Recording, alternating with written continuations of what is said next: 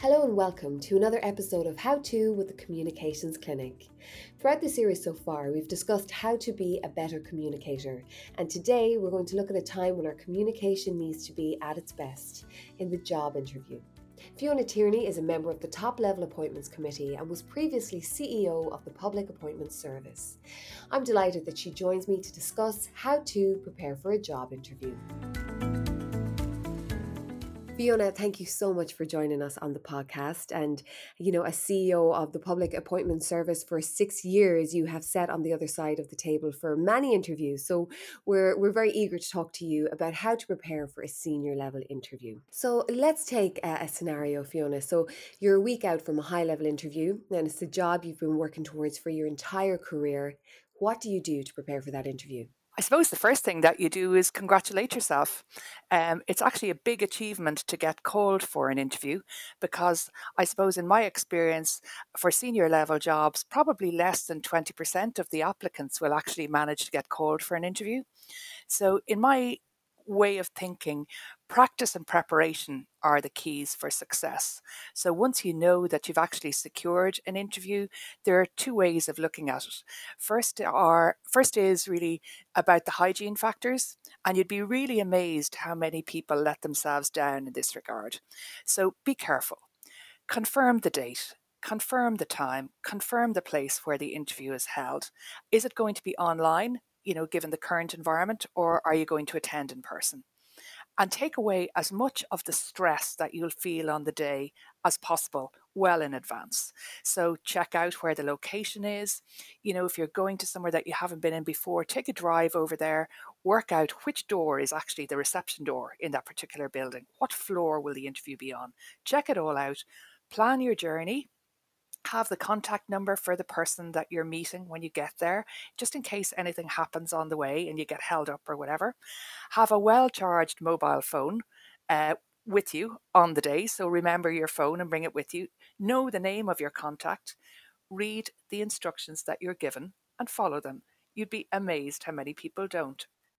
And those things sound so simple, but to overlook any of those can really add stress to your day, obviously. And let yourself down then on the day when you've put so much of the preparation into presenting yourself as the product that this company wants to buy. You really want to be in your best form on the day. So some preparation on what I call the hygiene factors in advance are really important.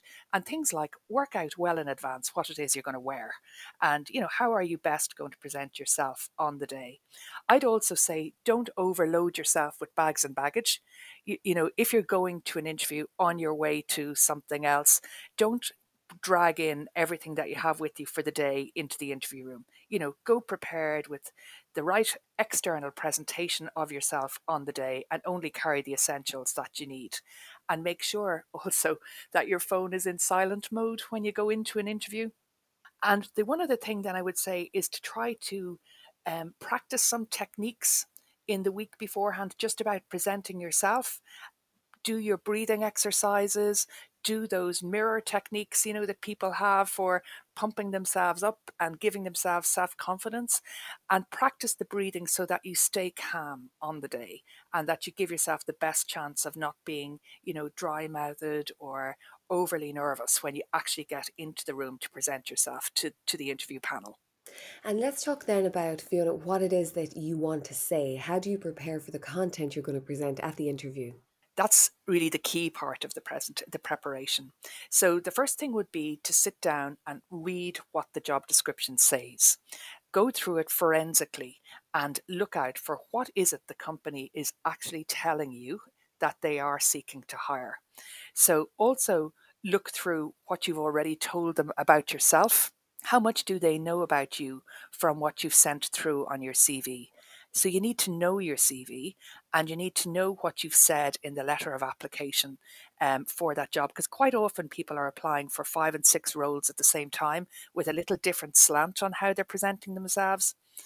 Write out what are your key skills, your key strengths, and your key experiences, and then practice telling stories about them.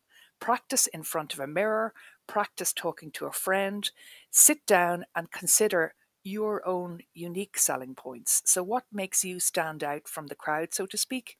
Is it your technical knowledge? Is it your specialist expertise? And when you go into the interview, it's your chance to convince the interview panel that you are singularly the best person for that job and that you'll fit. Okay.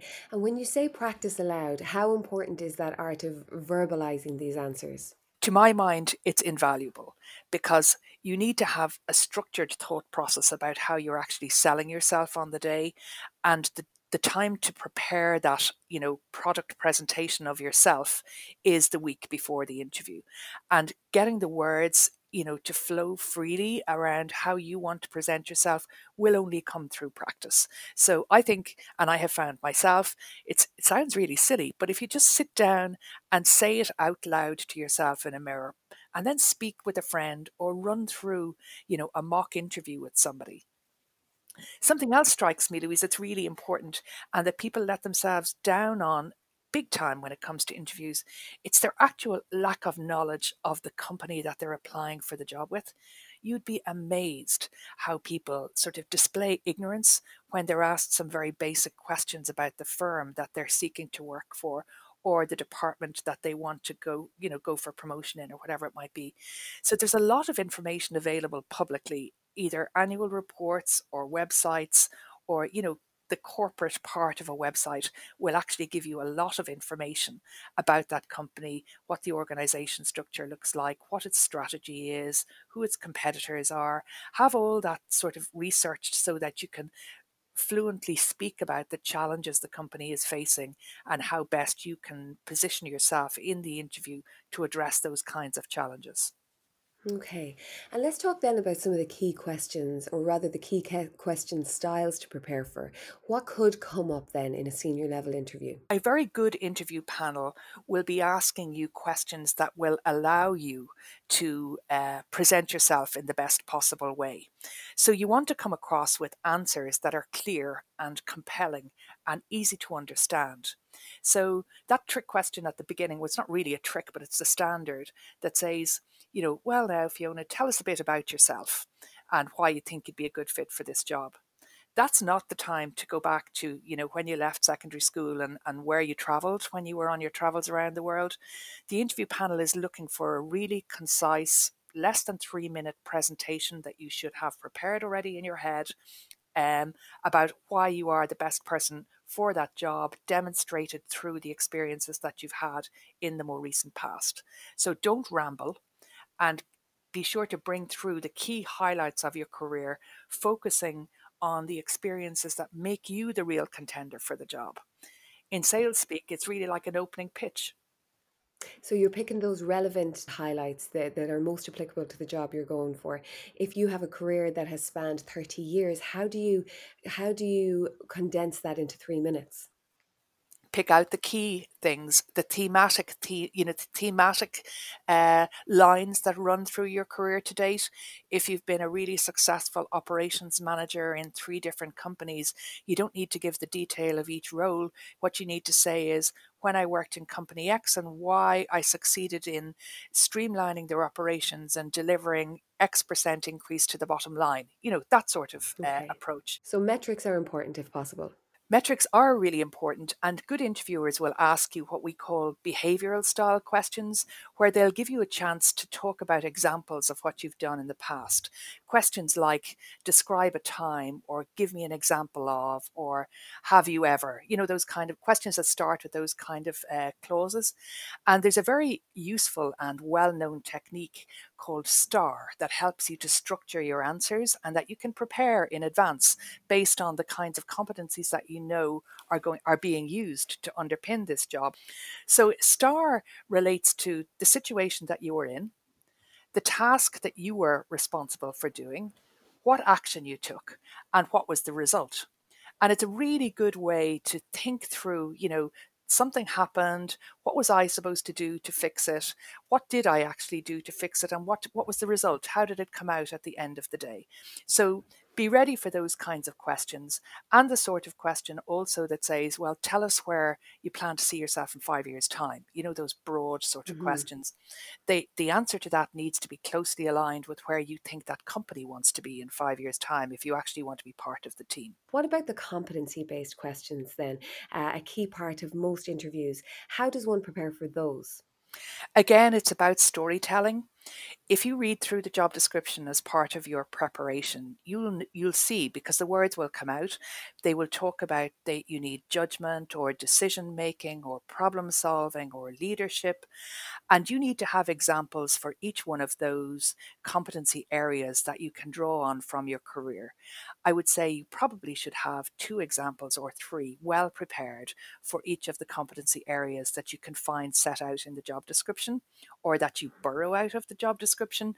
So you need examples of where you've proven to be a good leader, where teams have decided to follow you, what your leadership style is like, how different styles work in different situations, and you tell it by way of a story. And the basis for that story should be that STAR technique that I mentioned earlier.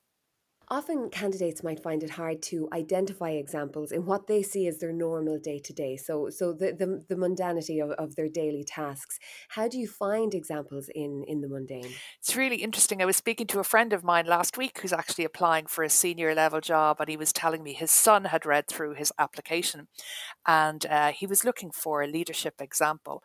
And his son was able to say to him, "But Dad, you've been leading the scout troop out here for 20 years and you never even mentioned it in your application."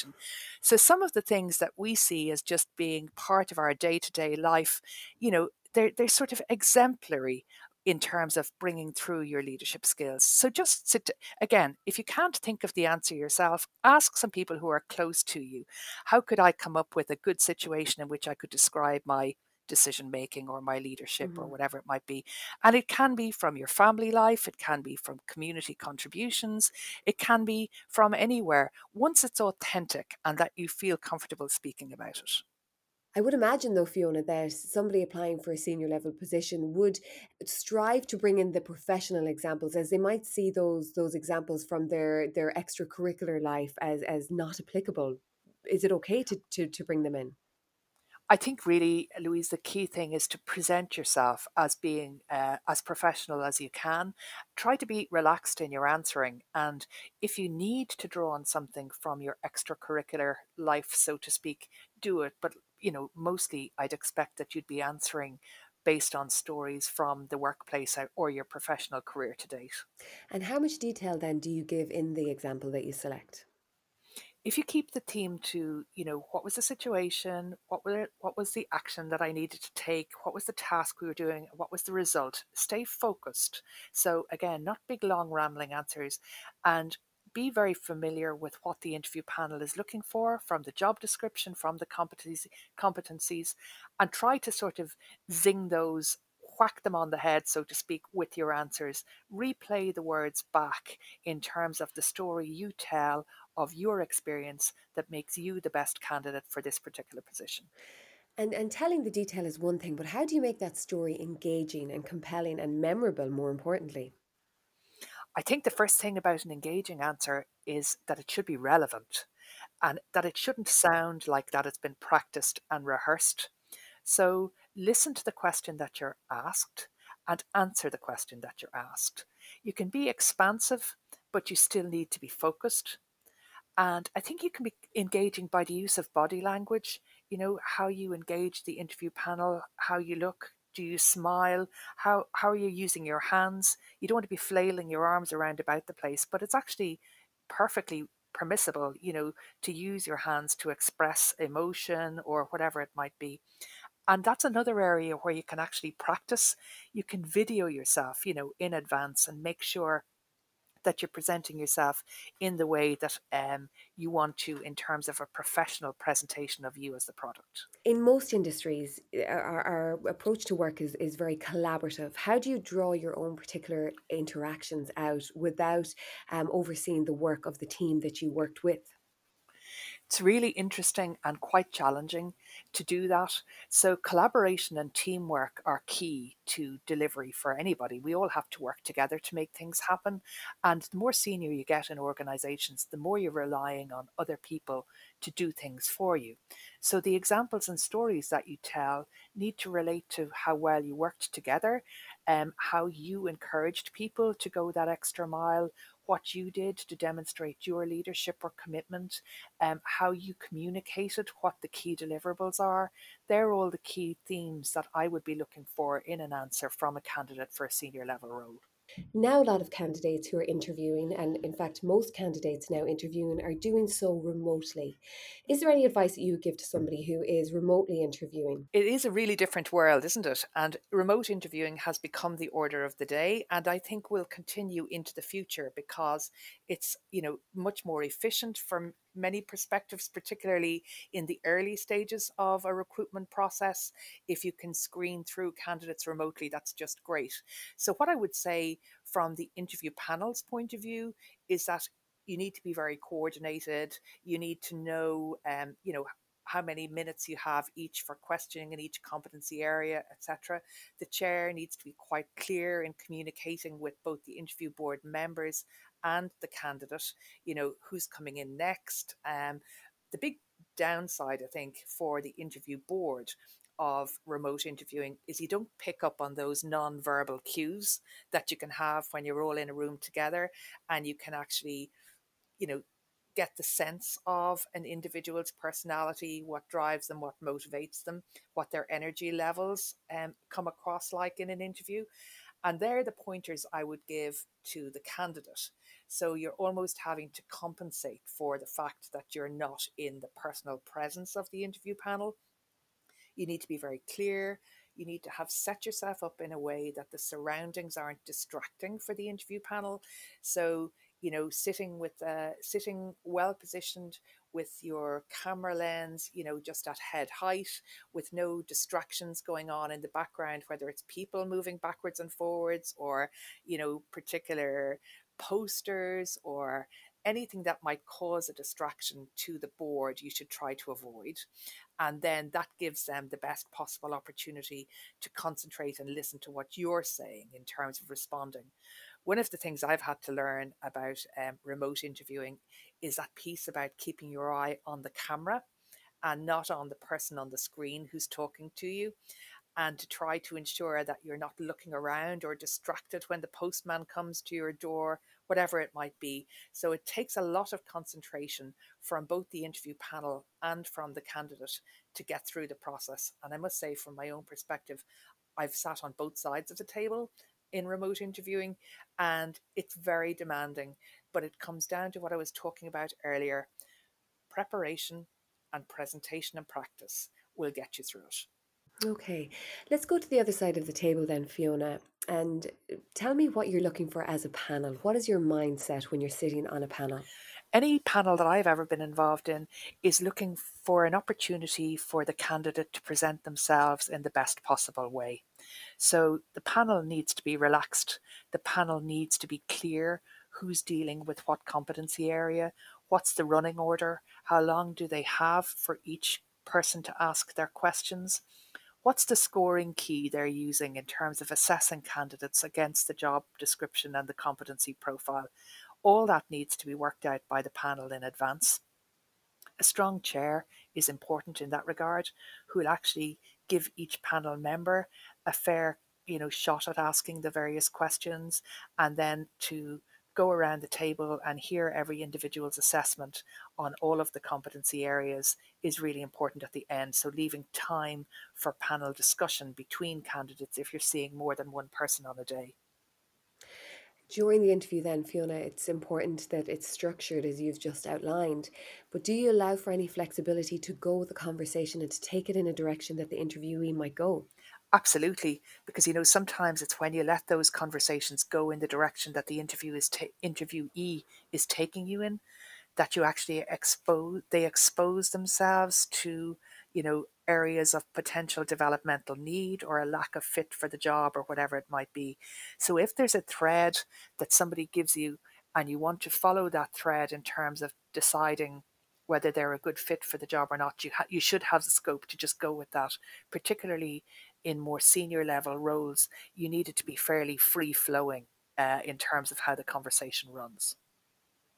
In the interview, then, Fiona, if I haven't performed well in one competency, can I reset? Of course you can. If you're if you stay calm, you can use other answers later. You can tie competencies don't just stand alone in single boxes. You can't really divorce your leadership style from your decision making, and you can't really divorce your judgment from your problem solving. So don't be afraid to, again, be expansive in answering the question. Use a different story from the one that you used when answering what you might consider to have been your poorer competency area, but bring through elements of that competency, the behaviours related to that competency, in your answer on something else. Fiona, as an interviewer, do you tend to assist the interviewee? Do you want to bring the best out of them? Do you want to help them to bring the best out of themselves? I do, absolutely, personally, and perhaps sometimes too much. But so I do think most interviewers are trained to help the candidate do the very best that they can on the day. Nobody wants to see a candidate melt down. It's a very, very difficult situation. And we all want to give the candidate time to compose themselves at the start of an interview, and not just to go, gung ho into the detail of the job straight away. Let somebody settle in. So I think really professional interviewing is there to help people do their very best on the day, and that's the way we all behave in the room. Of course, and interviewing and the hiring process in general is very daunting for a job candidate. And we mentioned nerves previously, and they can very often impede performance. How hard is it to see past the nerves and to see the quality of the person sitting in front of you? I think all of us will have nerves when we're doing an interview. You wouldn't be human, and nervousness is something that actually helps us to perform really well if channeled in the right direction. So it is a case of the person channeling their nerves into action, and if you've practiced in advance and you've prepared yourself well, that adrenaline rush that you get with nerves will actually help you perform very well at the interview. Are there any cliched answers that you don't want to see working their way into the interview, Fiona? Listen, they come up all the time. And like I mentioned earlier, Louise, what you don't want is to come across as having been over rehearsed or over prepared. Even though I've said so often preparation is so important, try to stay away from the cliches. And I always say to interview boards as well, try to stay away from the cliched questions. You know, be relaxed, go with the flow of the interview. If you sound really stuck with some of those kinds of questions, where do you see yourself in 5 years' time, is not really a very good question for somebody who's coming into the last 5 years of their career, potentially at a very senior level in an Yeah. organization. So yeah, avoiding cliches if possible at all times. Well, so you mentioned there, the downfall of sounding over prepared and over rehearsed, but yet there is there is such a significance to rehearsing properly. It's a thin line. How do you toe that line? I think myself, it's by putting the preparation in early, not leaving it to the last sort of 48 hours. If you get a good picture of the job in your head, a week in advance, starts crafting the various different examples you have for the competency areas that I mentioned, and then let it sit in your head for the 24 or 48 hours before the interview, you'll come across as much more authentic in your answering than if you've been sitting down the night before rehearsing particular lines that you want to deliver. And Fiona, as we mentioned at the beginning, you're a member of the top level appointments committee. So, is there any insight you could give us into what that is and what they look for? Well, the top level appointments committee is a standing interview board, really, that exists in order to recommend candidates to ministers or to government for the top jobs in the civil service.